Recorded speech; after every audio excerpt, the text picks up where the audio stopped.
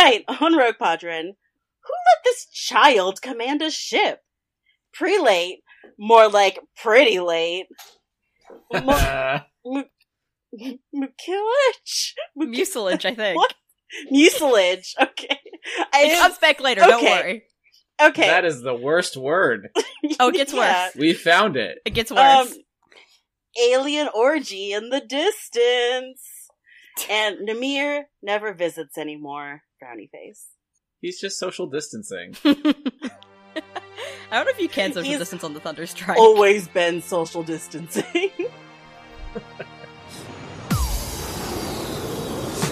This is Rogue Leader. All wings report in. Rogue 6 standing by. Rogue 7 standing by.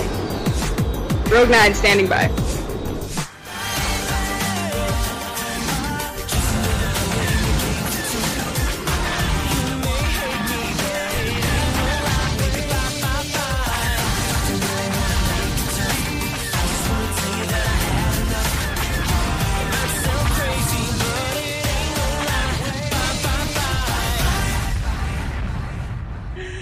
Hello, listeners. Welcome to Season 16, Mission 2, Episode 132 of Rogue Padron, aka Twilight Padron, Mission 2. Tonight We're we'll only be doing one episode away from the milestone landmark episode 133. Wow, getting close. Is that a landmark episode? Yeah. Okay. It'll be our 133rd episode. How many podcasts do you know that make it to 133 episodes? That's a good Didn't point. Skyhoppers? That's a great point. Yeah. Yeah, well, Skyhoppers is recorded for a week, like weekly, regularly. Unlike certain other Okay, podcasts. so See, sample I was gonna size say it. 1. Can you name a second podcast that's made it to 133 episodes? You know I don't listen to podcasts. Exactly. I mean, audio dramas often don't make it that far, so I don't have anything. I mean, did My Favorite Murder make it that far? Probably. I'm I don't sure think they But have. we don't compare ourselves to My Favorite Murder. Yeah, that's I like a don't real think- podcast. I don't think Thirst Aid Kit has yet. Anyways, we're funnier. The than two all of them, podcasts so. I have listened to. But anyway, tonight we're jumping into Twilight Company. I'm sorry, Star Wars Battlefront Twilight Company. Chapters 5 through 8. But before that, a quick reminder of your hosts. If Seth, Rogue 7, was a signature Costco item, she'd be muffins as big as your face that really shouldn't be single servings, but they are because you just can't fucking stop her ever. They're just Oh gonna my be gosh, that big. listeners, Saf just did a real life version of the Winona Ryder pizza gif. How big are those muffins? It's amazing! I can't even They're imagine. so large. I can't Very even big. imagine a muffin that big. They're large. Wow. They're large. Danny, Rogue 6, would be a pile of half-zip fleece pullovers for $14.99 each because... What did I even... Oh, because they are quality goods at a valuable price. Oh yeah. Thank you. Thank you very much. You're welcome. Ash, Rogue 9, are bulk packs of thick socks because she's reliable and cozy. Oh, that's true. Heath, Rogue 3, who And is... something that I forget to buy until it's too late, and then I have to buy a bunch of them all at once. It's true. It's true. Like, say, 3.5 years into the run of a podcast.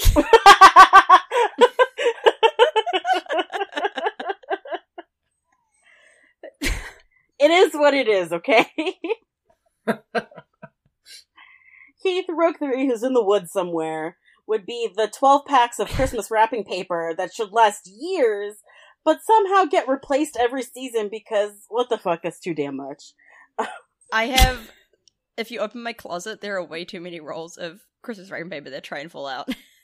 You don't need to buy any more. I do though, it's so pretty. No, you don't. You don't The need to problem buy is if I have to any more. wrap a birthday present, I only have Christmas wrapping paper.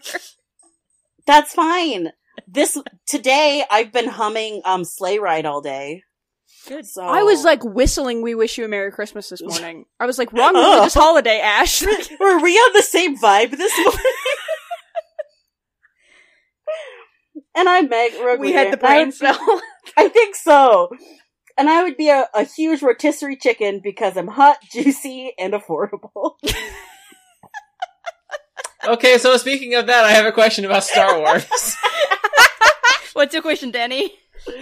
Well, I couldn't come up with a question, so I googled what are some good Star Wars questions, and I found a quiz that is 20 easy Star Wars questions and 15 that are impossible. Okay. So we're not going to do all of them, but I've decided to pick a sampling. So here's one of the easy Star Wars questions. Are you ready? I'm ready. Ready. Let's do it. In this image, how many suns is Luke watching set in the distance? 2. 2. Well, you don't even need to see the picture. Nope. I mean, Oh, you're there's, right. There's 2 times that we see Luke staring into the sunset, and both times there's 2 suns. It's 2. Okay, how about this one? What is the name of the base in this image? Hoth. What? Indoor. Echo base. Nope, Those I are- didn't mean none to of say those are indoor. Options. Okay, I'll give you the options. So your options are Solo Base, Star Killer Base, Starkiller. Starkiller Base. Skywalker Base, or Space Base. It was Starkiller. Starkiller Base. Starkiller base. Okay, but what if it was Space Base? I would love that. I am definitely naming a Star Wars thing Space Base. Okay. What else? Oh, here we go. This is a hard one. Okay, which furry species lives on the forest moon of Endor? Ewoks. Wookiees. Ewoks. Ewoks. Ewoks. Ewoks. Ewoks. Ewoks. You're right, Ewoks. it was Ewoks. Alright, let's get to something. Those were too easy. Let's get to the impossible. So these Okay, are let's do 15 some impossible Star Great. Wars Okay, questions. okay. Impossible. Okay, We'll never so- know these. Impossible. Alright. Who created Star Wars? George Lucas. Wait, this is an impossible question? I'm sorry. Yeah, you're right. That's hard. I'll give you some options. So your options are Ron Howard, Francis Ford Coppola, John Milius, or George Lucas. This is a really hard question, but I'm gonna go out on a limb and say George Lucas, maybe? Let's Jorge see. Lucas. Oh my gosh, you got it. Oh my god, I got it right? Holy shit. I Okay. was really not sure about That that. was very hard. Let's ramp it up. Okay. What is this thing called? Can you describe it, Daddy? Yeah. Yeah, Describe it's it in like 5 long words. claws and like big teeth and like Rancor. Rancor. there's like a snout above the mouth, kind of like above the eyes even. Yeah, is it a Wampa? rancor? It is a rancor. Nice job. Okay, the next one. The question is, what about this one? Okay, Can you not hear describe me this one? anymore? We can hear you. Okay. Yeah. I said Rancor like 3 times, and then you praised Saf for saying Rancor. Yeah, it was very much that. I acknowledge that I did steal Meg's answer there. Okay, here's our final, very hard Star Wars question. Are Okay. you ready? Okay. Who Yeah. plays Finn? Oh my John God. Boyega! Are these seriously Okay. meant to be impossible Star Wars questions? I'm I'm losing going to my give you the mind. 4 options, and what I want you to do, and listeners, you can do this with us as well. So I want you to just take a second and think about what Star Wars would have been like Oh if my each of God. these actors had been the ones who played Finn. Oh my god. Okay, so we've got John Boyega, which is obviously the answer, but our other options were John Cena,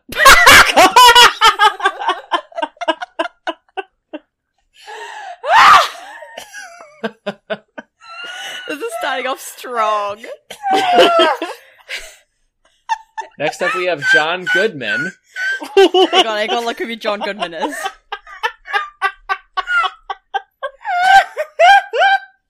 Oh yeah, okay, And yeah, then- John Goodman. the last one, which I think is the best alternate universe Star Wars Finn, John Cleese.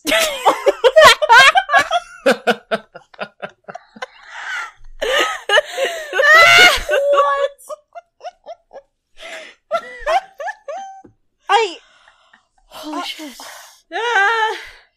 I think John Cena's my favorite. Yeah. I can't even Yeah. imagine John Cena fitting into Stormtrooper armor. No! Now I want to see that though. Now I want to see like really big people in Stormtrooper armor. Yeah, I'm curious. Like, how does that work? You have to even have just like a larger breastplate and everything like that. Because their titties are so big. They got Like, the big it titties. has to... And like huge biceps, right? Like, dang, how would that even work? That's probably why we never see John Cena as a Stormtrooper. That's probably why. That They is don't want to the make custom reason. armor. Yeah. Yeah. He's in movies, okay? He is! He was in Cockblockers, which is a really good movie. He is, in fact, in movies. He's in movies. He's been in TV shows. He plays Juliet's older brother in Psych. That's all I've seen him in, but still, like, he was in a Transformers movie. I forgot about that. It's just called Blockers, my bad. He has... Kelly has informed me that it's not called Blockers, it's just Blockers. But there's a picture of a rooster, and then it's called Blockers. Yeah, there is a picture of a rooster there, which is why all I was of the confused. movie posters had that. Yeah. Hence the confusion. I mean, being a pro wrestler, it means he's had decades of acting experience. So let's not shit on John Cena here. I'm not shitting on John Cena. I'm just saying. Oh, I think this was 100% John Cena appreciation happening. Yeah, right no, now. I would love to see this. I would love to see John Cena in a Star Wars movie. It would be so good. He's gonna be in the next Fast movie. He's in Fast 9. That's about damn time. Yeah. All right, well, team, despite the fact that people have gone on record as saying, quote, they're not even real Star Wars fans, unquote, and quote, I don't think they even like Star Wars, unquote, we managed to score 100% on that Star Wars quiz. So take that, haters. Damn, Without I don't even even like Star looking at Wars. the Why did I get pictures. this tattoo on my... Without even looking at the pictures, we got all Wow, the we did questions amazing. right. Yeah. Wow. We're that good. Yeah. Alright, speaking of being good at Star Wars, let's join Twilight Company again. Who are Yes. average at Star Wars. They are They're- average at the Star Wars. Yeah. They're trying their best, but Better at the wars, not as good at the Star. Yeah, not great Yes, at stars. there we go. There we go. Yeah. Yeah. Alright. We're in the Cardina system, day 91 of the Mid-Rim Retreat. Good luck to anybody who's actually remembering which days are happening. Captain Tabor Sataran is a distressed old dude who hasn't been in a big ship since the Rueful Confession. Good name. Until now. On the Okay, Imperial... when you say Captain Tabor, all I think of is Catherine Tabor, and that is, again, a very different image. Hang on, let me just look up Catherine Tabor. I love the name, Wow. The Rueful Confession. I love the Rueful Confession. I'm not gonna lie, it does sound like a Halo It's ship, like- and I love it. It's like you got caught cheating, and now you gotta, like, own up to it. Oh wait, Catherine Tabor is the voice of Padme Yeah, in the she Clone is. Wars. Who was I thinking of? Yeah, who That is I not was thinking I was of. thinking Oh, of. no. Anyways, what was everyone saying about us being bad at Star Wars? And you've seen the Clone Wars. Yes, but I haven't listened to them.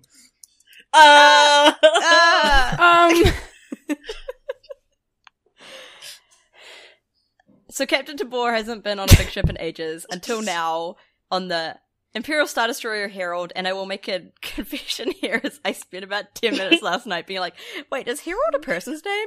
And then I realized I was thinking of Gerald Yeah, and also Harold, Harold. right? Harold is a person's name, though. Yeah. Wait, you Harold, name people yeah. Harold? I mean, It's a they different always go by Harry for some reason, Harold. but yeah. Oh, Harold. Yeah, it's a different spelling. Harold, yeah. Yeah, Harold and But it's Harold. pronounced the same. No, it's not. Yeah. Didn't you know that the classic Easter hymn, Hark the Herald Angels Sing, is actually about a dude?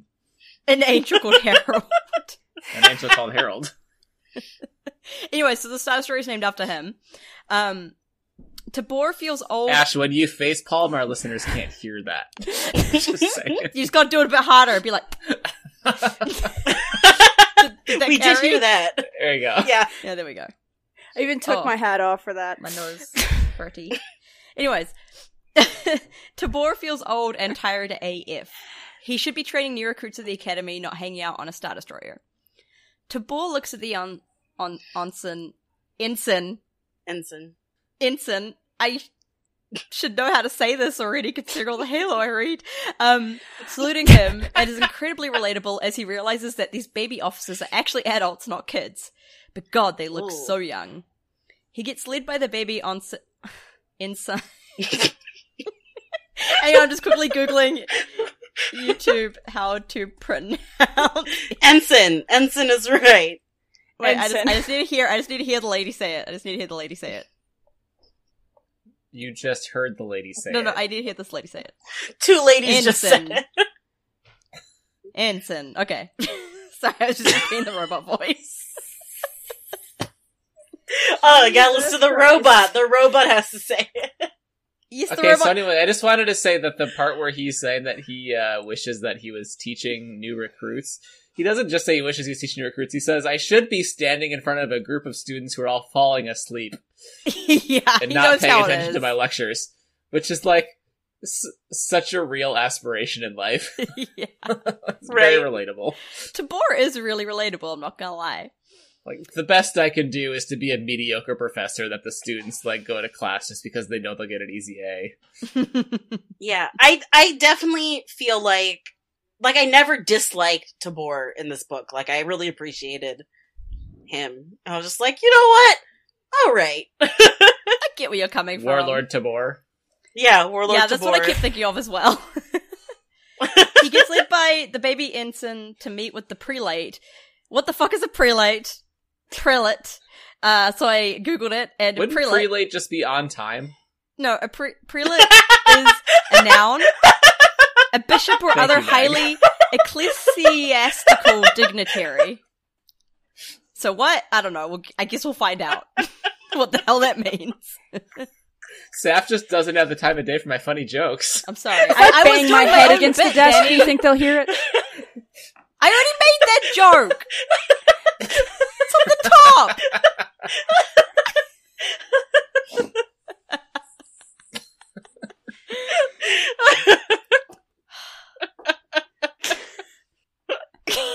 This is a podcast of stealing people's jokes. Correct. Oh my god. Tabor has served since the darkest days of the Republic, before Imperial Star Destroyers were called Imperial Star Destroyers. Things have changed a lot under the Empire, and he doesn't really Wait, recognize what were the they ship- called before then? Just whatever. They weren't called Star Destroyers because they were owned by the Republic. Oh, I They thought were, they had like a. Wait, Ash So, like, knows this. less on Oh, the God. nose. It was like Ash knows Star this, hang on. Reformationers. And then they're like, we're gonna call them Star Destroyers, we're gonna I have think a it's like a Death Republic Star, cruiser or we're gonna have something like Star that. The Killers. Empire's just Killers like, are we kind of just like say it Lego. like it is. None of this politically correct crap. None.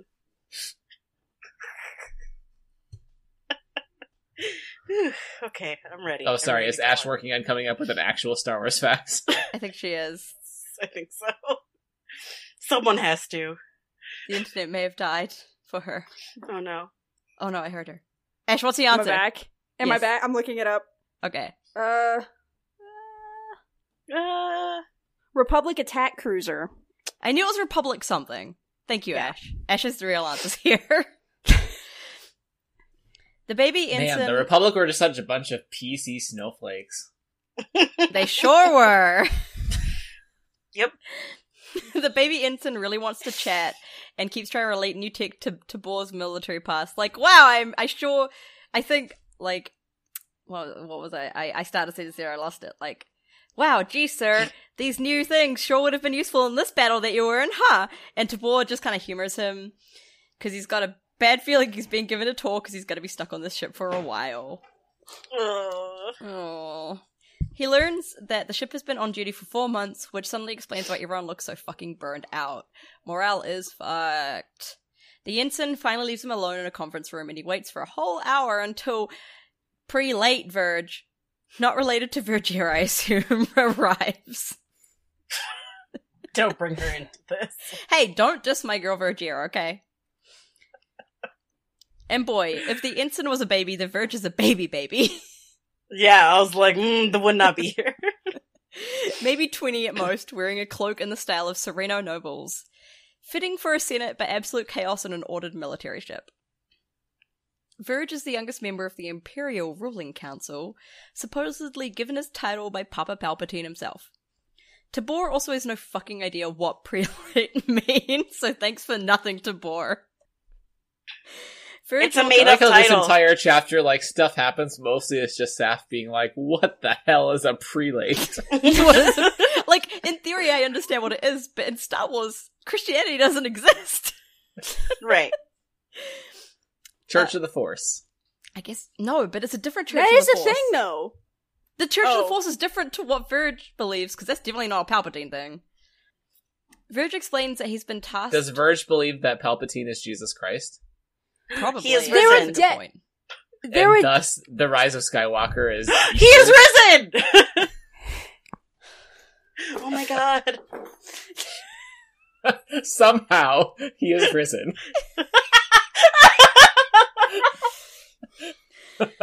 Oh my god. Oh, Ash is dying.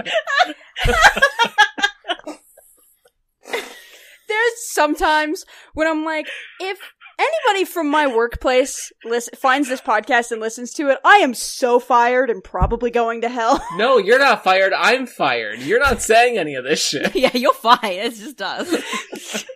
Danny and I are going to hell. Don't worry about it. Right. We're taking we already the have an full for you, express Ash, it's pass, fine. though, so, like... Yeah, like, that happened. I signed that deal a long time ago.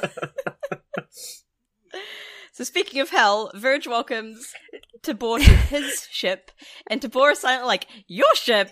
You're a baby who has never served in the Navy. But he's polite out loud. Verge explains that he's been tasked by old Palps himself to hunt down Avari Chalice, former emissary to the Imperial Ruling Council, honorary Grand Architect of the New Order, and defector to the Rebel Alliance, that bitch. That's her full title. That's her full title. Since Tabor was acquainted with Chalice, Verge wants his help.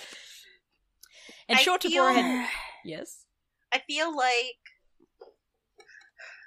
Tabor dealing with Verge is like literally anybody over the age of 27 trying to deal with a Gen Zer. It's just like... It really is. Oh. I think I'm a Gen Zer, so y'all do that every week, I think. I think Wait, you're no. at the very No, you're on tail the cusp, end but of I think you're a millennial. Yeah. Okay. Yeah. Yeah. Ash, you can be whatever you want to be. Just believe in yourself. That's the important part. Yeah, No. that's the important part. So sure, Tabor Anyway. had known Chalice, and she's been alright, I guess, but she was definitely too cowardly to actually ever rebel. Verge has vastly overestimated his knowledge of this woman. Verge tells him that it's not the time for humility, and he has chosen Tabor just like Palps has chosen him. And I'm gonna do a dramatic reading here because I want to be Verge Sorga Tanti. This is literally the only reason that it's here.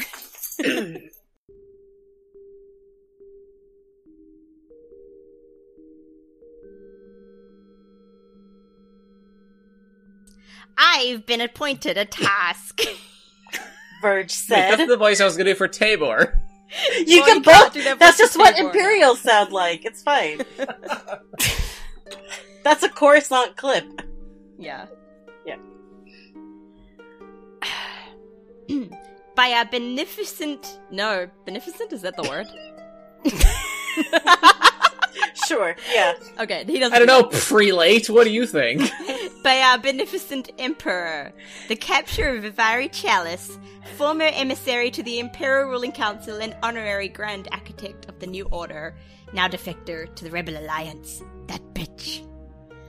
I believe you knew the traitor, and I need someone at my side who understands how she thinks. He flashed a smile before adding, So much as any true Imperial can comprehend the thinking of a traitor.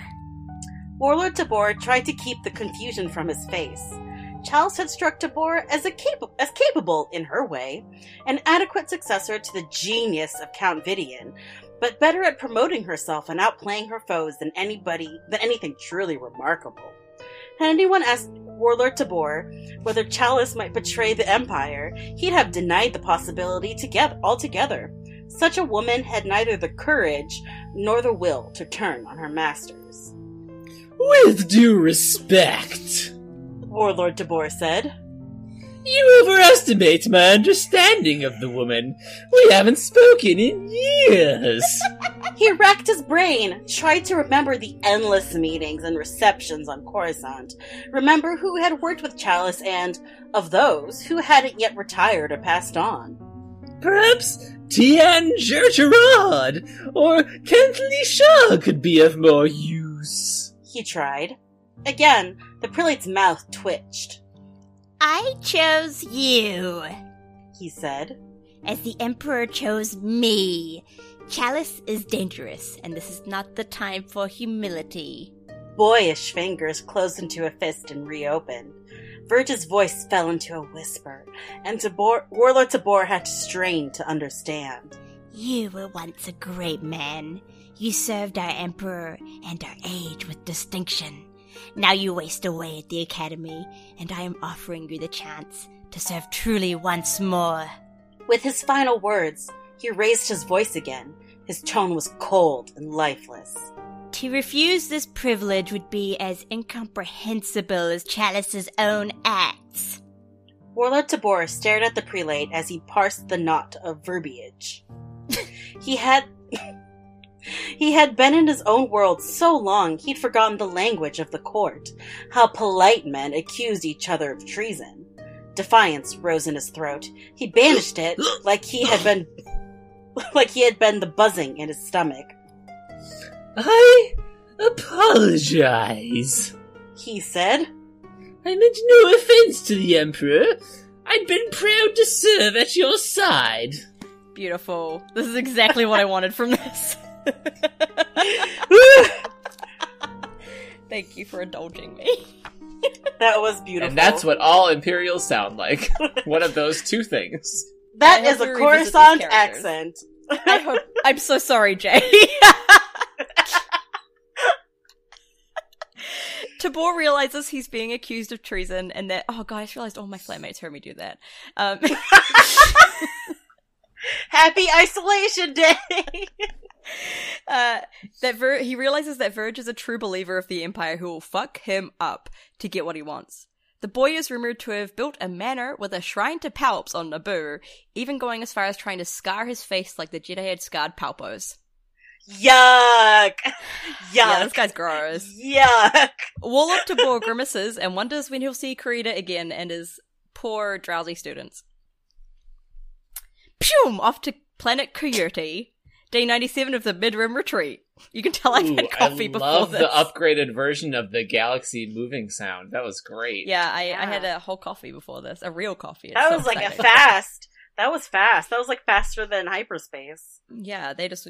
It's because we're not doing hyperspace. It's us just, like, zooping. Okay. Zooping. Yeah, I've decided that's more fitting for this. Yeah. Nimir's squad, now including Roach since Karma is still out of action, drops on Coyote, a disgusting-smelling planet because Twilight Company has all the luck. Nimir pulls out his datapad after a soggy landing and starts leading them through the jungle. I would like everyone to know that I wrote these notes while on my calm-down pills at night, so I don't remember most of what I wrote here, but I love a soggy landing. Yeah. According to Hal's brief, Coyote is an Imperial military research outpost, so specializing in testing and developing biological weapons, since the planet's jungle life is so dense and biologically different. There's neurotoxins, there's defoliants, there are deadly poisons and viruses. Viri? No, it's viruses.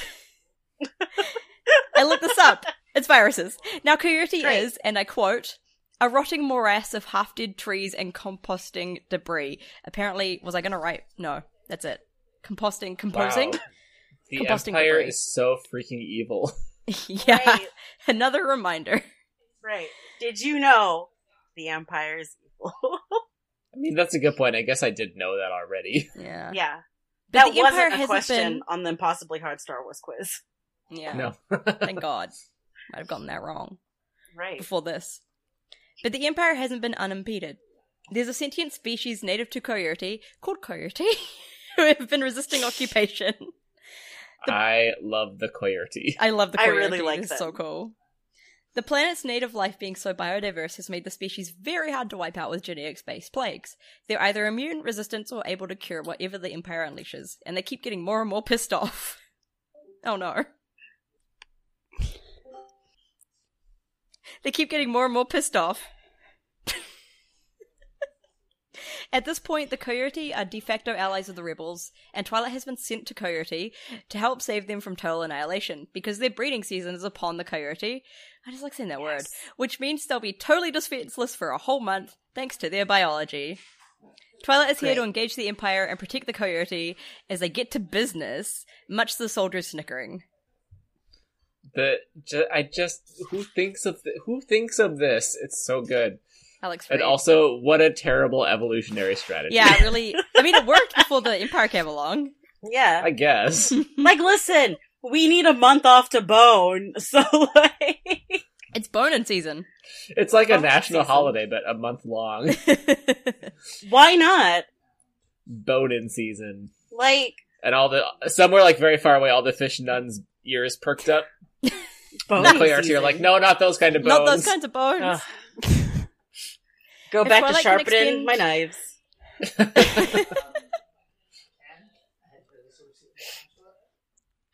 If Twilight can expend enough of the Empire's efforts on Coyote while protecting their allies, the Empire will also waste resources fighting them, resources that then wouldn't be used on other retreating rebel forces. That's the official word, at least. Namir knows it's a lot more complicated than that, but he's not going to worry about anything beyond getting Twilight to the other side intact. I'm just going to read this part, thanks. Page 68. I love to read things verbatim. I'm trying to remember what I wanted to read. Okay, Gadrin nearly died in the first minute of the first battle. He would have died, should have, if not for a fluke. He'd charged into the Imperial camp, gripping his blaster cannon and shooting wildly while he tossed aside stormtroopers with his two free arms. He'd been entirely oblivious to the grenade that landed at his feet until it had been too late to take shelter. Inexplicably, the grenade hadn't detonated, whether by dint of a manufacturer's flaw, the corrosive effects of Coyote's atmosphere, or incompetence on the part of the grenadier. Gadrin's life was saved despite his own best efforts. After that, the attack went smoothly. Gadrin! Gadrin! Gadrin! My god. Everyone depends goes to on show- you!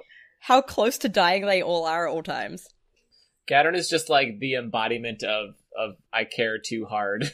Yeah. Truly. He's Oh, like, he almost truly. got himself killed in the first minute because he cares too much. He cares way Right. too much. Like, buddy. Namir He's a tank. Like, that's the problem of being a tank. Like, Yeah. You gotta risk your life to be the tank. yeah. Namir and Sergeant Zab coordinated their plan before the drop. They used surprise, not stealth, to get the jump on the Imperial soldiers. Namir sticks close to Roach through the battle, and Brand is off ambushing anyone trying to flee, and Gadrin is probably off smashing heads. The battle takes all of 10 minutes. Roach, sweating buckets, asks Namir what stinks, and he explains that blaster bolts rip up the atmosphere. Every planet stinks a little different from whatever gets vaporized. 5 minutes later, they're off into the jungle, and the war on Coyote has begun. The next day, they're hiding waist-deep in a bog for an Imperial convoy to pass by. Roach is even jumpier than usual, so Namir tells her to secure her blaster so she doesn't shoot any of them. 5 hours later, Namir gets a message from Sargon that the convoy had rerouted at dawn, to which he swears loudly. At least now they can get out of the bog. Dramatic reading! Watching Namir and Roach's relationship over the course of this chapter is just like, makes my heart melt. Yeah. It's so good. Ugh, so beautiful. Right? It's like, man, despite Namir trying really hard not to like anybody. He can't help it. He's a softie Can't help at it. heart. And speaking of can't help it, time for best friends. Yeah, best friend time. Best friend time. Is everybody ready? I'm ready.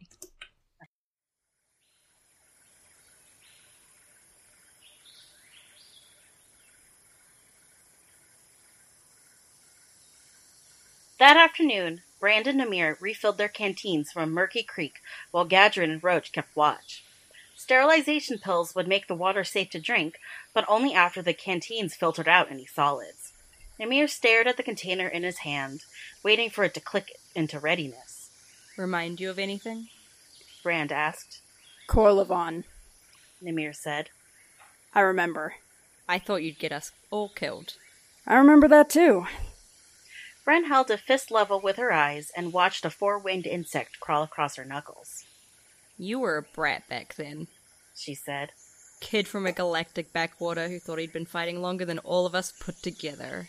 Namir bit back a smile. And I had been. Brand shrugged. Sure, but who would have believed it? The canteen clicked softly. Namir laughed, shook the mud from the filter, and clipped the container to his belt. In the evening, green and orange glows lit the northern horizon. A dozen Twilight squads were attacking an Imperial fort. Namir knew. It had been part of the plan from the outset, the first large-scale engagement of the campaign. From 30 clicks away, all Namir could do was check for signals and watch the colors wash over the jungle canopy. Beautiful. Just find the next page that I have marked with a seal. Okay. Marked with a seal. In the evening, they watch as Twilight squads assault an Imperial fort on a distant ridge. Gadrin keeps Roach occupied by walking through checking and cleaning her gear and rifle, then by organizing rations by flavor, as labeled, and flavor, in reality. Mm-hmm. Namir takes a ration bar tasting of mucilage without complaint. And now this, I think, is important to discuss because mucilage, as used in North America, is not actually the first definition that comes up when you search the word mucilage. And by God, I hope Frida's using the latter meaning, because mucilage, noun, a viscous secretion or bodily fluid. And then under that, North American, an adhesive solution, gum or glue. And we've just learned a new and very disturbing fact about Dexter Jetster culture. Oh, God. I don't think it's that cool. I think it's the Rebel Alliance's facilities for making food. Yeah, probably. Viscous. You're welcome. That's facts with Rogue Podron today. Yeah. I love learning things on this podcast. Right. It's so fun. Viscous. As he eats his viscous dinner, Namir continues watching the ridge as blaster bolts fade away and are replaced by a fire. Roach and Gadron eventually get into bed, and Bran stops by before starting her patrol. She asks if it's happening tomorrow, and Namir says it could be. The fort looks trash, but who knows the cost of the moment. Namir asks if she really doesn't wish she was with them. She tells him that she's here for a reason, and that's enough for her. The next morning, Namir has a message, a set of coordinates, and 4 words. ATST, seek and destroy. Rock and roll. Yes. Rock and roll. Gadron takes inventory. They have 3 grenades, which is enough to maybe take out a walker if they don't fuck anything up. They're Gadron gonna suggests fuck using the something up. detonators. They're gonna fuck something up. But Namir stops him. The detonators are already spoken for. This is like me playing a video game. Yeah. Like, 3 grenades? What's the worst that could happen? This is just the experience of playing Breath of the Wild. Yeah. That's how I feel playing. That's alright. I'll just stabby stab the rest of the way. It's like there's a giant monster and I've got a stick. Let's go. Let's do it! Go. Their target is easy to track since it's a fucking ATST stomping through the jungle. Their first attempt is a disaster. Gadron bounces a grenade off of its hull, Roach is almost crushed by a tree, and Bran sprains her ankle trying to climb the walker. They spend the rest of the afternoon harassing the walker, and Roach even hits a leg with a grenade blanch. The thing just keeps going, though. A grenade blast. We got 3 grenades, and we'll be fine so long as one single thing doesn't go wrong. Literally every person on the squadron has something go wrong. Oh, boy. By evening, Namir comes up with a plan. They lure the walker further and further into the mud until they're soaking wet and the walker is buried in a marsh. Kara and Mando must have learned something from Twilight. Namir takes off his clothes down to his underwear to dry off at camp. Oh yeah. And Roach is trying really hard to pretend she isn't staring at the brands between his shoulders or the tattoos on his legs. Brand? Roach, yes. Alright, tell me more about these tattoos. Yeah, I'm like, ooh, interesting, I see. Yeah. Let's Is see more there about some his fan tattoos on art his mayhaps bronze that we skin. could have? Yeah. Yeah. Alex and Freed, show us your fan art! Bran is applying a non-regulation goo to her ankle that she swears by.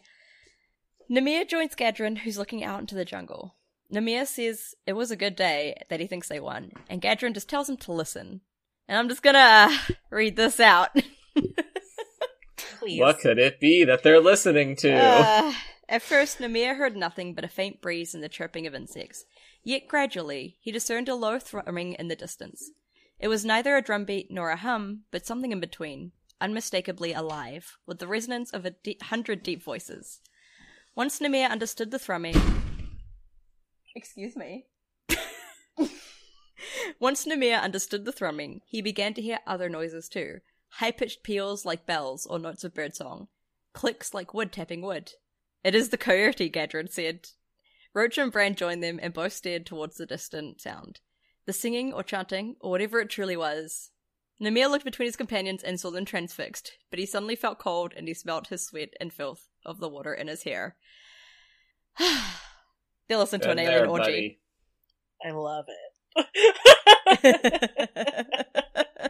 Way to make that sound so beautiful, Freed.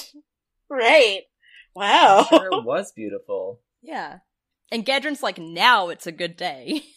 We've helped these people. Yeah, Gadron. He says We successfully protected their boning down fest. See, we have served this world, cherish the memory, and let it warm you in the face of true evil. And Namir just tells him to not amuse themselves for too long, because tomorrow's gonna suck. Yeah, but today, they got to Today's a bone, good day. So, yeah. On the 4th day, Nemir finally gets the orders that he's been waiting for. They head out of the bogs and into the high jungle, which is still gross. Gadrin stops from time to time to admire any living trees they find amongst the rotting forest. Very gross. They march until midnight so they don't arrive dead, and they take a rest. Assuming Chalice didn't die, in which case they'll be dead either way. Bran promises to avenge Nemir if it's a trap. On the 5th day, they finally arrive at the distillery, the main processing facility for the bioweapons and other awful thingies that the Empire creates. According to Chalice, the destruction of this facility will set the Empire back years. And so, while the majority of Twilight fights for the Coyote, Nemir's squad is here to destroy the distillery, assuming, again, that it's not a trap. Bran wanders off to do her own thing, and Gadrin tells Roach to give Bran room to do her work. When Bran re-emerges, she informs him she set the timer for the detonator for 30 minutes. It's on a blue barrel, which hopefully won't kill them. Hopefully. Fingers crossed! You're, well, at least Gadrin has more fingers to cross. True. Extra fingers. That's what he's doing with his extra set of arms, crossing the fingers. 30 minutes later, they know the micro-detonator has gone off by the sirens.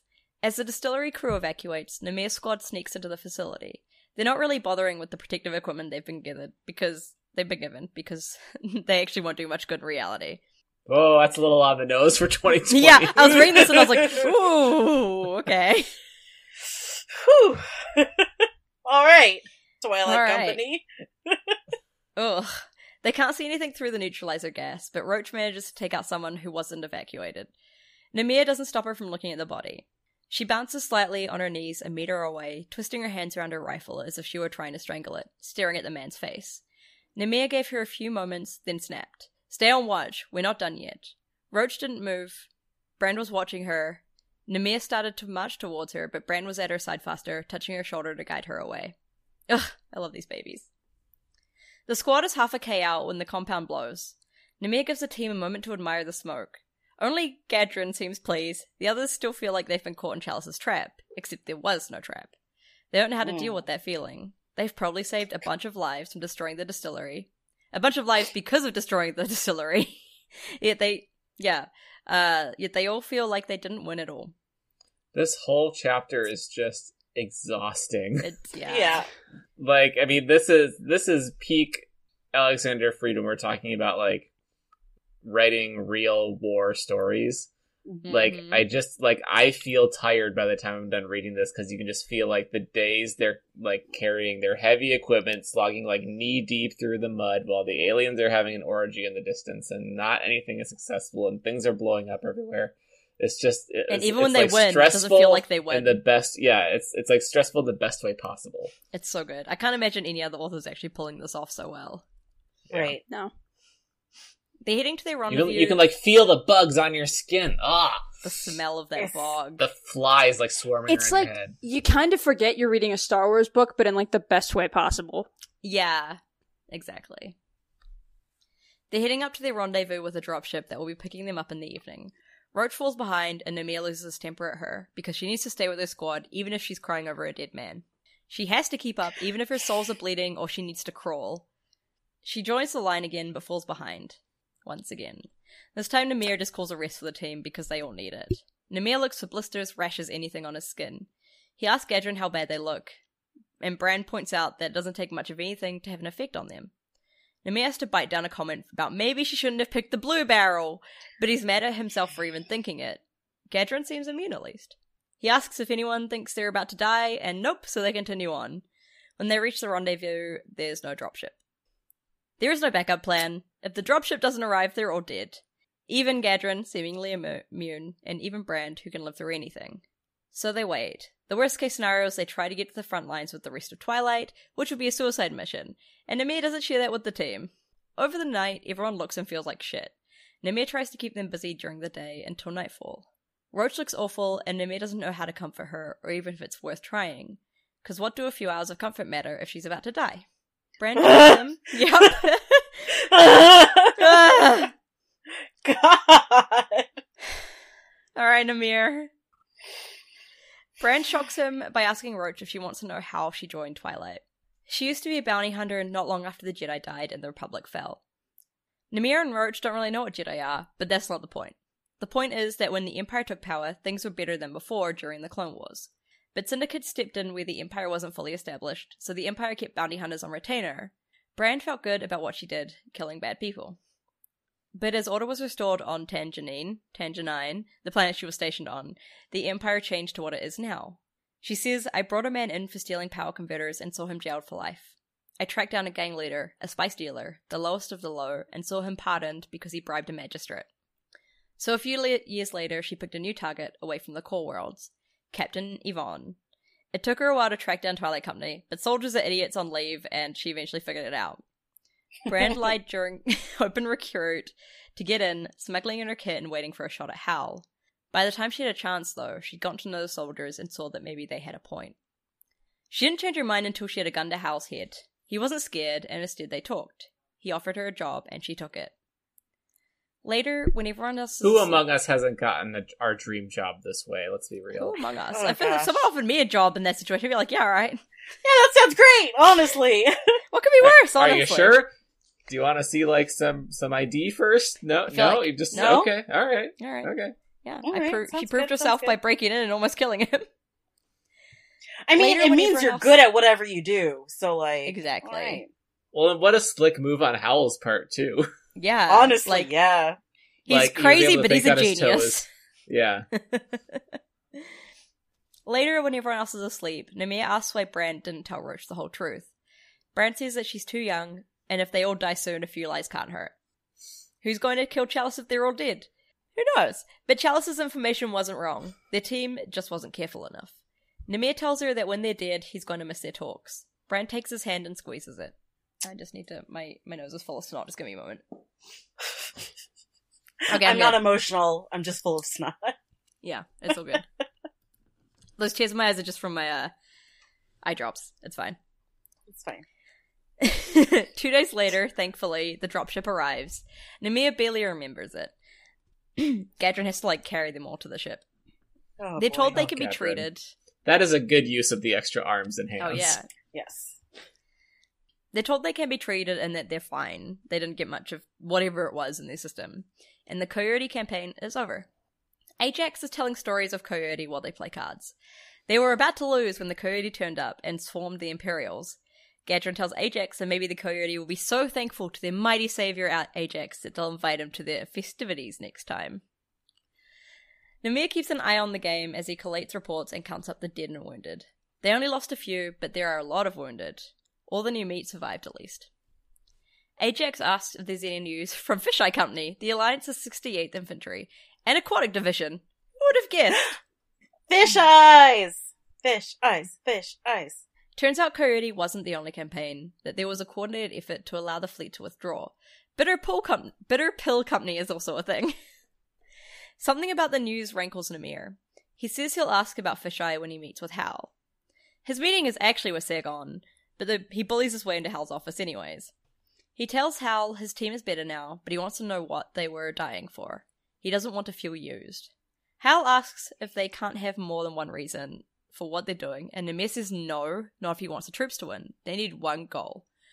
According to Hal, their goal isn't conquest, it's alchemy. Where the rebellion comes into contact with the Empire, change must happen.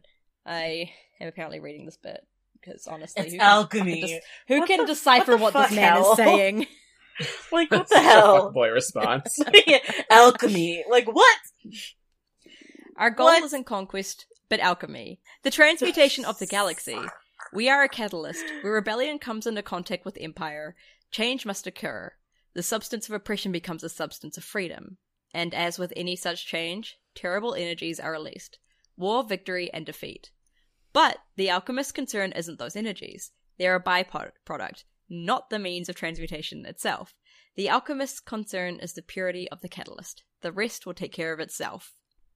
Thanks, Hal. That really answered all of Namir's questions. Yep. Cool. I have nothing to say about this, I guess. Like, Yeah. what? Namir doesn't really get it. He just wants Hal to give his people a mission that they can count on. No philosophy. Something solid. He Hal can't. thinks Howell Namir's- cannot. How cannot? Hal just thinks that Namir is underestimating his people. But they've had this argument a million times since Black Tarsis. Later, Namir goes looking for Roach. She's by herself in the cargo bay, arms wrapped around her knees. She's still broken up about the guy she killed. Except, Namir says that's garbage. She's got a bigger issue right now. He asks... Oh, Roach. Roach. He asks how long she's been Why clean. did she think that... What was she getting herself into? She was just trying to get somewhere safe. I'm glad that Namir is looking out for her, because if Namir's got her back, then there's no way anything bad could ever happen to her. Yeah, you're right. Oh, She'll be yeah. fine. They'll all be fine. Everything's She's fine. She's going through withdrawal. Because she's been clean since Hydoral. She was in a detention center for spice addiction. But she is here to fight. Namir says they've all got problems here, but Twilight protects his own. And does she understand? She says she does, but Namir doesn't think she really understands. Namir sits with her in silence through the night. Planet Crucible, once again. Day 400 of the Day 400 of the tripartite cultural effrontery. What? The Day 400 of what? Culture effrontery. Tripartite culture effrontery. Thanks, Reed. The alien names are easy, but this shit. What? 15 years after the Clone Wars. His name is flashing Umu-7 back now. again. This is the cult guy, right? Yeah, this is the cult guy. Guy from chapter 1. The clan. It was a clan. Oh, his name is Umu-7 now. Right. You're right. We're a clan. Clan isn't any better.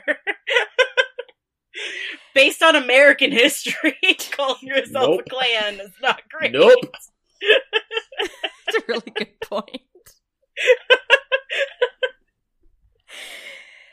You are taking a very America-centric stance here, though.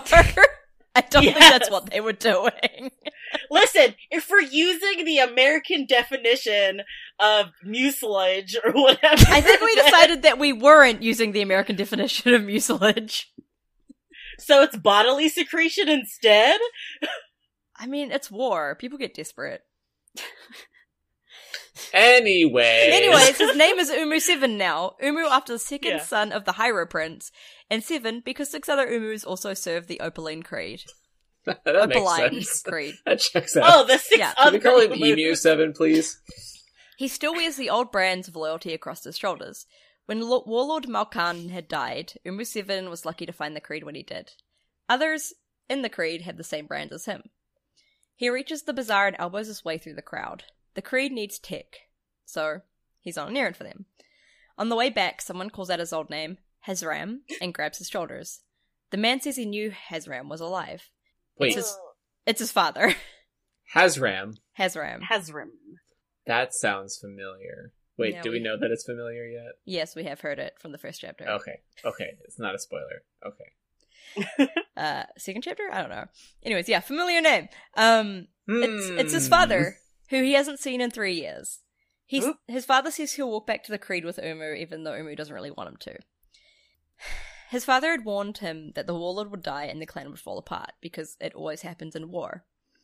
He says that Umu can still come back home, that he'll hide him from the Creed. Umu asks why he'd ever go back, because the Creed gives him real food, and he doesn't have to smell the waste on the streets anymore. He made oaths. He leaves his father behind, because he's no longer Hazram, nor is he Donan, he's Umu-7. A small part of him wants to run after his father, but he shuts it down. There's no childhood joy to return to. When he rummages through his sack later, he finds a small sweet thorn pear. His father had slipped it to him, but Umu doesn't want it, so he just puts it into the communal store. He finds Pyrrha 10. He finds Pyrrha 10 and tells her that he saw an alien in the market. He's lying, like Pyrrha thinks, but he tells her all about the alien because Pyrrha likes aliens. It's boring right now in the clan, the Creed, but maybe boring isn't so bad. There are worse things than being with the Creed. He's found his family, and he's content. It's all great. It's all good and happy. It's all fine. So it's weird to figure out how this connects to present day Namir, except I think one obvious connection is like, when he finds a family, he's like all in. Yeah. Fins up all in on his people, you know? This is mine now. Yeah, he really does. He's fins up all in. Namir, sometimes it's bad, though. He's like checking out at Piggly Wiggly, and they're like, I'm sorry, would you like to sign up? Sorry. What's Piggly Wiggly? What the fuck is a Piggly Wiggly? It's store. It's a Piggly Wiggly. What? And the cashier is like, would you like to sign up for a Piggly Wiggly loyalty members reward card? And Hazard Namir is like, I can become a member of the Piggly Wiggly loyalty customers. And the cashier is like, yep, you just have to sign up on this card. And Hazard Namir is like, I would die for every single one of the Piggly Wiggly loyalty customers reward program individuals. They're my family now. They're my family. Now. We get half off on Campbell's soup together. So, pshoom, off to the Meditesu sector. I was so close to saying that. Day 109 of the Midrim Retreat, 7 years later. The first attack comes at midnight, 3 days after leaving Coyote. The Apollina's promise is swift enough to stop the Thunder Strike from getting too damaged. The second attack comes 30 hours later, and the third attack comes 19 hours after that. At this point, Twilight is convinced that the Empire is tracking them somehow, even though tracking ships through hyperspace is currently impossible. Why is the Empire even wasting so many resources wearing them down? There's only one plausible explanation, which is Chalice, obviously, so Namir orders extra security around Chalice's cell. Namir does not like droids, but M2-M5 is the best engineer in Twilight, and Namir has to get over his issues and trust the droid. M2 tells Namir that we have engine problems because my ship keeps being attacked, and my ship keeps being attacked because we have engine problems. Turns out the Thunderstrike has a hypermatter particle leak. Not enough to impact the ship, but enough to leave a trail, which is probably how people are finding them. It's probably damage caused in the first strike after Chalice joined, and M2 doesn't have the right equipment to fix it. Hal assembles his senior staff to make a plan.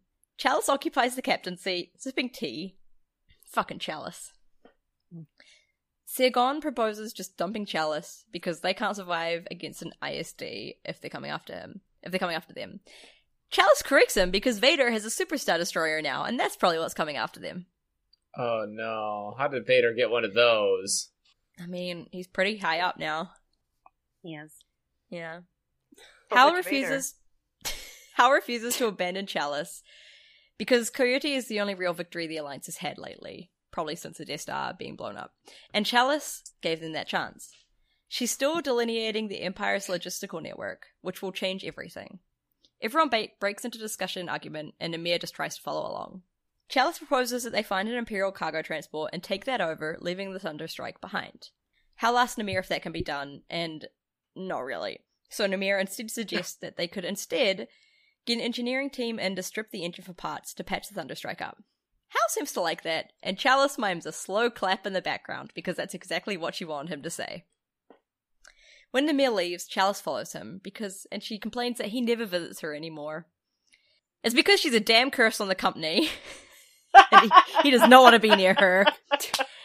And Chalice has figured out that he's from a primitive world, which kind of pisses him off. Mm-hmm. He wonders how hard he could punch her without leaving a mark. Oh boy. She gets to a point. If they're raiding an Imperial transport, they're going to need her aboard, because she has codes. She'll share the risk, and she wants Namir to keep her safe. The Thunderstrike lurks at the edge of the Red Hearn system, waiting. Which will arrive first? Twilight's prey or its pursuers? We just don't know.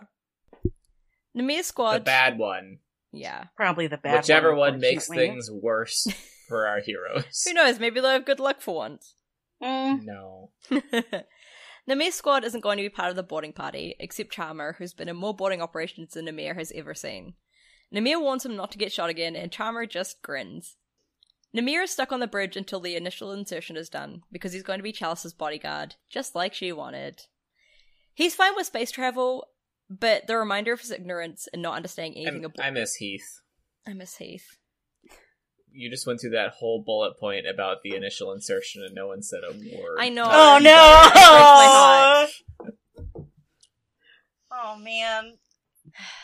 We're letting Heath down. Namir is fine with space travel, but the reminder of his ignorance and not understanding anything about the bridge needles him. And the reminder of Heath's absence makes him sad. Finally, a freighter arrives. Right. And it's the prey. It's what they wanted. Holy shit. It was probably a warship once, but it's been stripped completely obsolete, basically, at this point. Ships, Chalice said softly, as if quoting someone else, like men, must be used until they break. Thanks, Empire. You're great. Wow, so What? it actually did work out in favor of our heroes? For now. Nothing bad is gonna happen? Yeah, we're doing great. Yeah. And they all lived happily ever after. Yep. Yeah, I was Nothing told this bad. was a light and fun Star Wars book.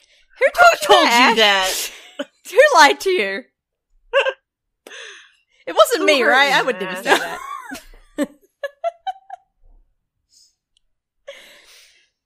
I told myself it was a light and fun Star Wars. Oh, Ash, you fool. Ash. Yeah. Who? Chalice manages to get the freighter to change course by threatening them, basically, and they ready the boarding party. The boarding pods strike home, and the drills begin to carve their way through the hull. Only after the initial insertion, wink wink, do Namir and Chalice get sent over. Does Chalice ever get anything done by not threatening them, basically? Kind of feels like it's her MO. I mean, she only threatens because it's strategically the right thing to do at that time. Sure. Yeah. And she knows how to threaten. Namir tells Chalice to keep her a breather on and gives her a blaster. Chalice points out that Namir isn't so different from her in how he commands his soldiers. He raises his rifle and tells her he'd do a lot of things if he could get away with it, Chalice. These chapters Alright. are just like Namir adorably bonding with other characters. Yeah, he's like trying to threaten her, like- and she's like, oh, we're friends now. Yeah. But, like, Namir not realizing that he's bonding with anybody. No, Right, he not doesn't realize it's it. happening. Oh, he's such an idiot. The boarding He's party- got like But he's big. just like, you're all my family now. And Chalice is like, that includes me too, you know. And Namir's just like, oh, fuck.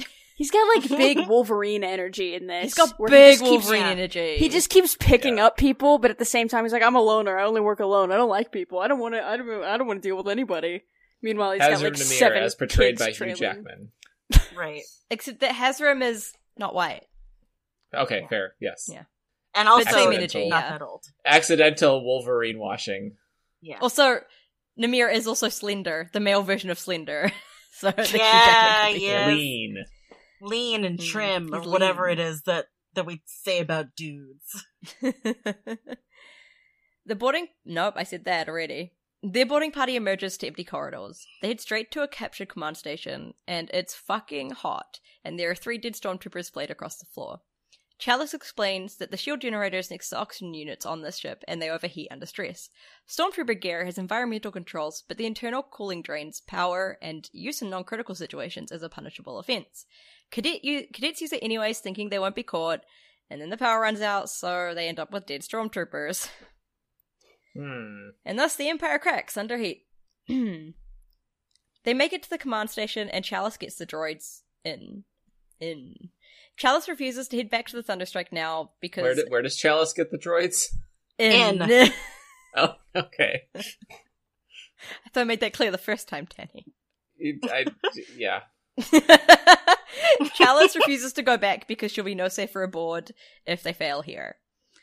Namir's not surprised that Chalice is comfortable with guerrilla tactics, but he is surprised that she's good at them. She helps them keep the stormtroopers at bay while the engineers do their work, and they get back to the boarding pods. Chalice says that the advantage with having her on board means the rebellion won't have to count on winning victories through smug self-righteousness anymore. Namir has to admit it's good hearing someone else say the things he can't say around his soldiers, though he does resent that it's her. Oh, he's bonding. Oh, buddy. Against his will, he's bonding. Oh, buddy. Being dragged, kicking and screaming into a found family. He hates it. Oh, that's his entire book, yeah. A Star Wars story. A Star Yeah. Wars story. Does not. They've like nearly it. reached... They've nearly reached the pod when the alert comes through. Enemy reinforcements have arrived. Hal gives the teams 5 minutes to evacuate. Namir and Chalice will make it, but half the squads won't. Chalice wants to leave now, so Namir pushes her towards the pods and heads out. With 4 minutes to spare, he helps Ajax's squad, and Ajax dies shouting obscenities with a grenade in one fist. With 3 Oh, minutes boy. to spare, he heads Rip to Vectron. Ajax, I guess. Rip Ajax. Yeah. Died. He went out the way he lived, yelling obscenities and Shouting hero. obscenities with a grenade in one fist. With 3 minutes to spare, he heads to Vectron's team, who are split and overwhelmed. With 2 minutes to spare, he finds Vectron's dead body. With 1 minute to spare, Charmer stutters into the pod that his team made it to a boarding pod. Stutters into the comm unit, I think is what I was trying to say. Namir has never loved Charmer more.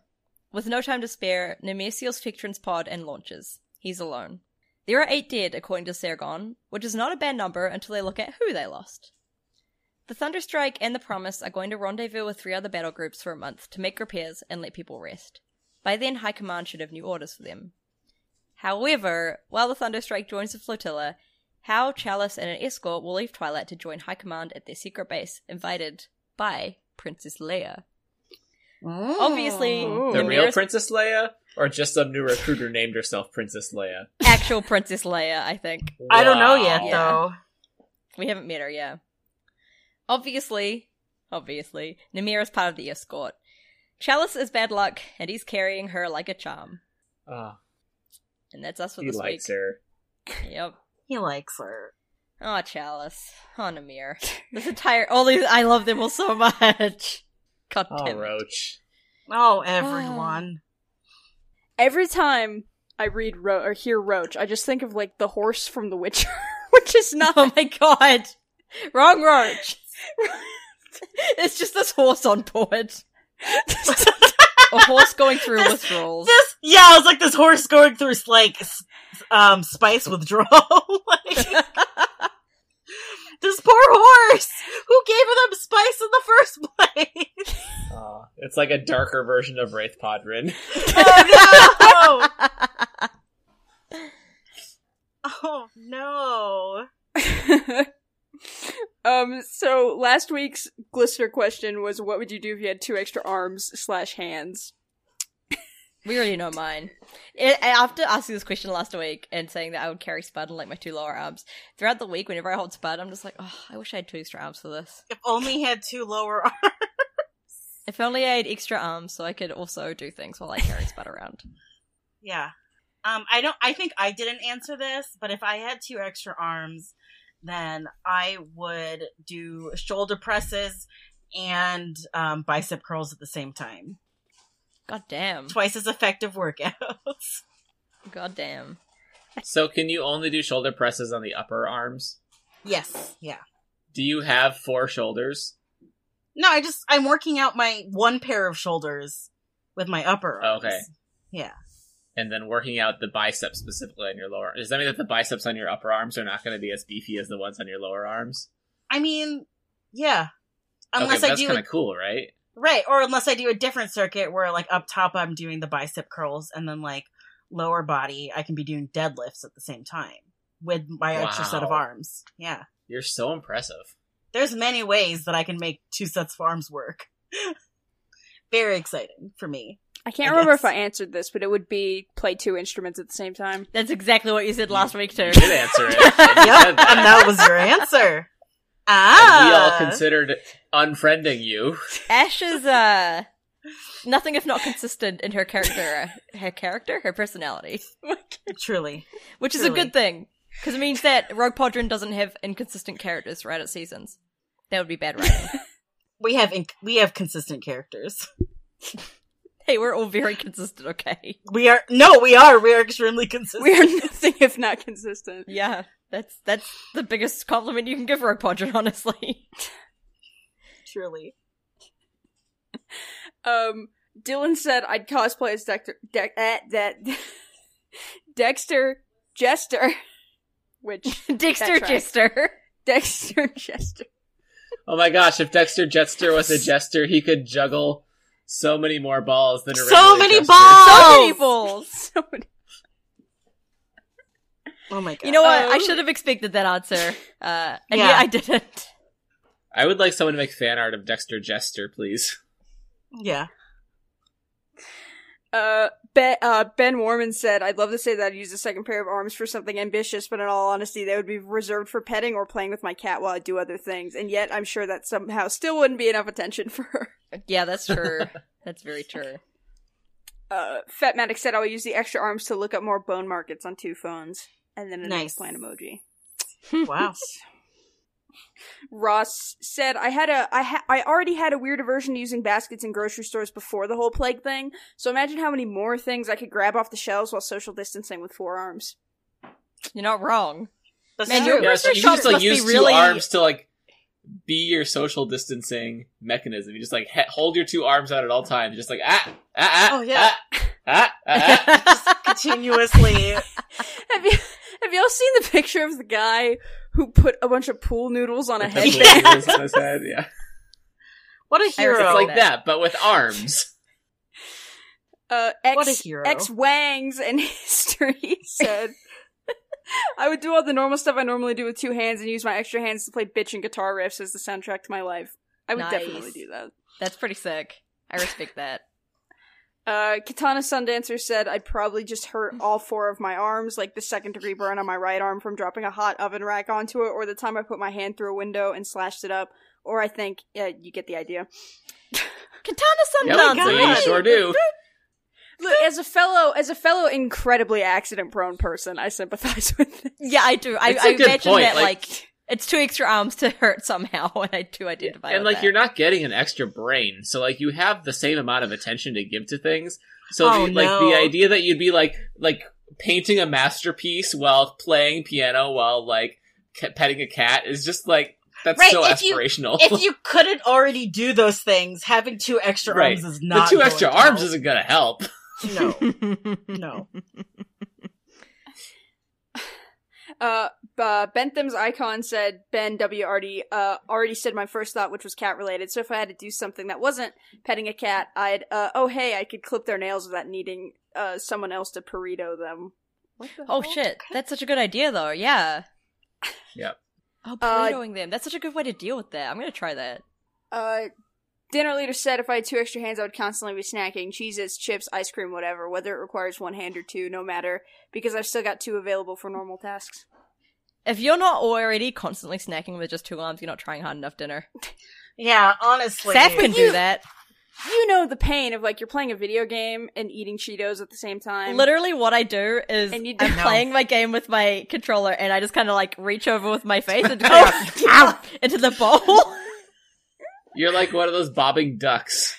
I am, yeah. I Doink, love that. doink, That's what I chomp, do. chomp, chomp. Oh boy. I lost my place. Where was I? Oh, You're on Odie said typing with 2 hands, workouts with the other 2, and alternate. Not a bad idea. Sarah That's said, like a different version of Meg's answer, except it'd be like writing show notes with 2 hands while doing Oh my curls God. with the other 2. Ah, yes!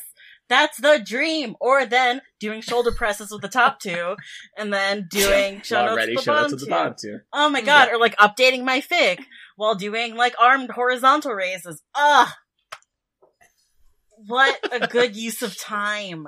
Oh my god.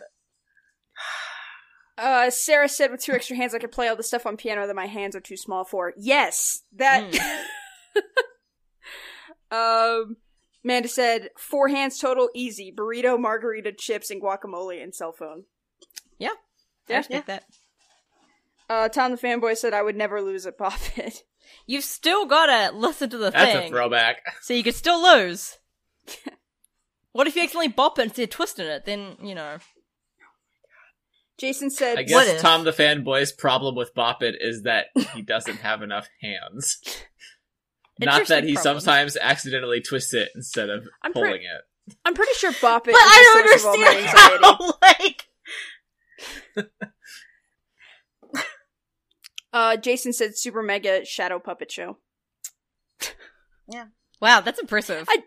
I don't want to say this next one. Oh, What whoops, is I it? forgot. I forgot Swara. No! Janice. We are not saying that one! Wait, I really want to look Not at it. saying it. Gina, contain yourself.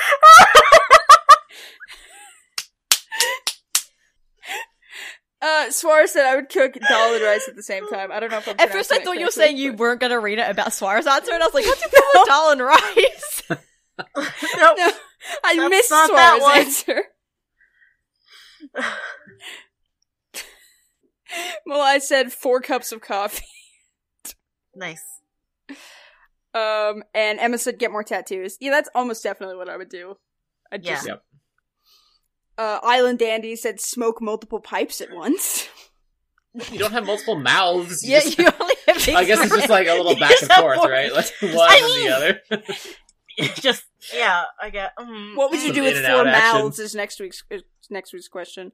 Oh god, it's- Nope. nope, No. we are not doing that. Nope. That's I realized not that gonna the be second one it of Say, came you out of saw my mouth, I Jenna's was like, answer, not a good right? idea. I'm on Danny. Okay, Danny Heck said holding hands with my partner and my friends. See, that's Aw, cute.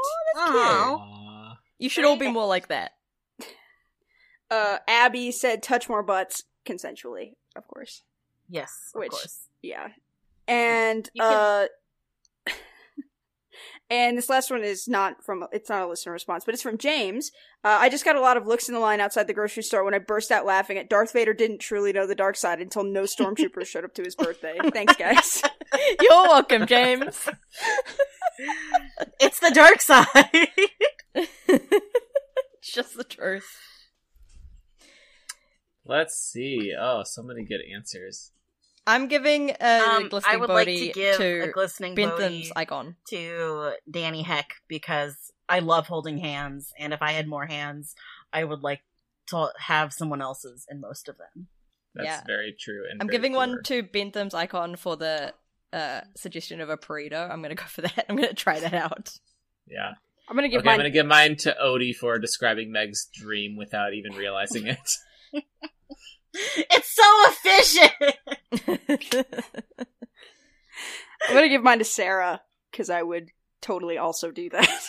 Fair enough. It's Thank really you, annoying everyone. when you have tiny little hands and you can't reach the note. So Ash died, and so this week's listener question is: How did you Ash die? join Twilight Company? How did Ash die? We don't know. It's a mystery for another time. I'm gonna answer this next week because I'm gonna think about Yeah. I have to come up with a proper origin story. it. Yeah. Yeah. Alright, listeners, you can hit us up with your answer to this question on Twitter at RoguePodron. Our email is roguepodron.com. Nope, that's our website. Our email is roguepodron@gmail.com. Our website is roguepodron.com.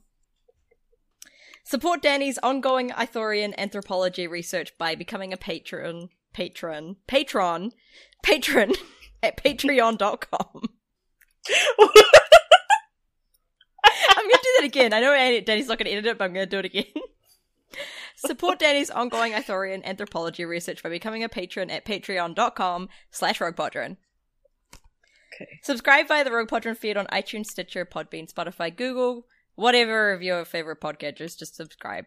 Rate and review us on iTunes, because then we get stuff. I don't know what we get. We get more people listening to us, I guess. We Makes get us feel higher self-esteem. Which Yeah. is definitely a thing that we care about, clearly. And you get the joy of contributing to our legacy. Which is also definitely a thing we care about, clearly.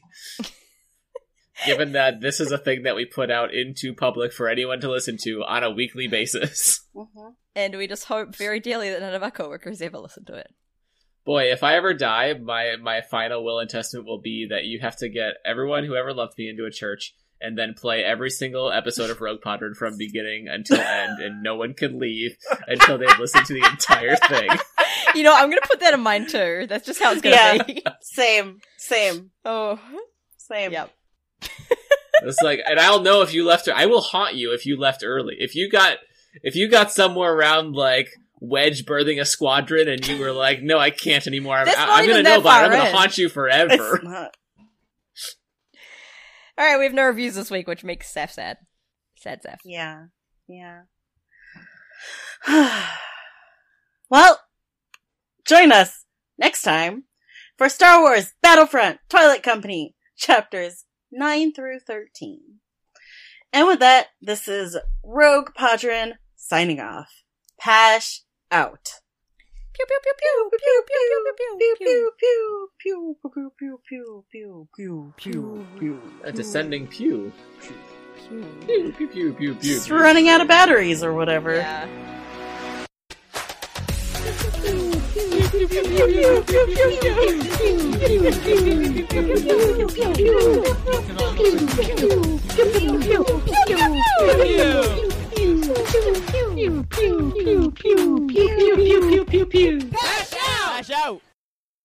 Because we don't have enough stars to survive. No stars. It's true. Don't Where have are those the iTunes energy. reviews? God damn. Where are the iTunes reviews? I even saw someone in Discord saying that they were gonna make an account to review us and they never did. I don't remember who it was, so Oh. I can't name names, but somebody did say that.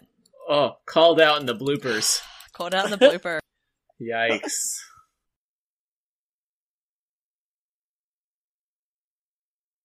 Yeah, Who were you hurting but yourself? Yeah, you're not wrong. literally only yourself. Alright, let me just scroll up real quick. Alright, there we go. Gun, meat, foot. I was just like, what? Isn't the foot meant to go in the mouth? But I realized that you have a different idiom there, so it's fine. It goes in your mouth after you shoot it so you can suck out the Katad, venom. meat hoist. The What venom? Oh, sorry. Did I not mention that I was using a venomous gun? Okay. The revolutionary That new makes poison sense. gun. Yeah. Whew. And by gun, you really mean a snake. Well, yeah. You have Like like an a big actual like gun. Joker pop gun. You pull the trigger and just a snake comes out of it. I'm totally lost Yeah, by what except this it's a real is, but snake. I'm enjoying it. Yeah. A fake snake, a real snake comes out, bites your foot, and then you have to put your foot in your mouth. Oh, I see. I get it now. Yep. See, Shot it all yourself in the connects. foot with a venomous snake gun. It all connects. That Yeah. classic expression. I shot myself in the foot with a venomous snake gun. That classic cowboy expression. Oh, it's a Yeehaw. cowboy expression? I mean, it makes sense. That's that it where does. there's a snake in my boot came from. Real story. Yes. Yeah. Someone yeah. shot a snake into their boat. Damn idiot. There's already enough snakes getting into people's boots. You don't need to put them there yourself. There is a snake in my front yard the other day.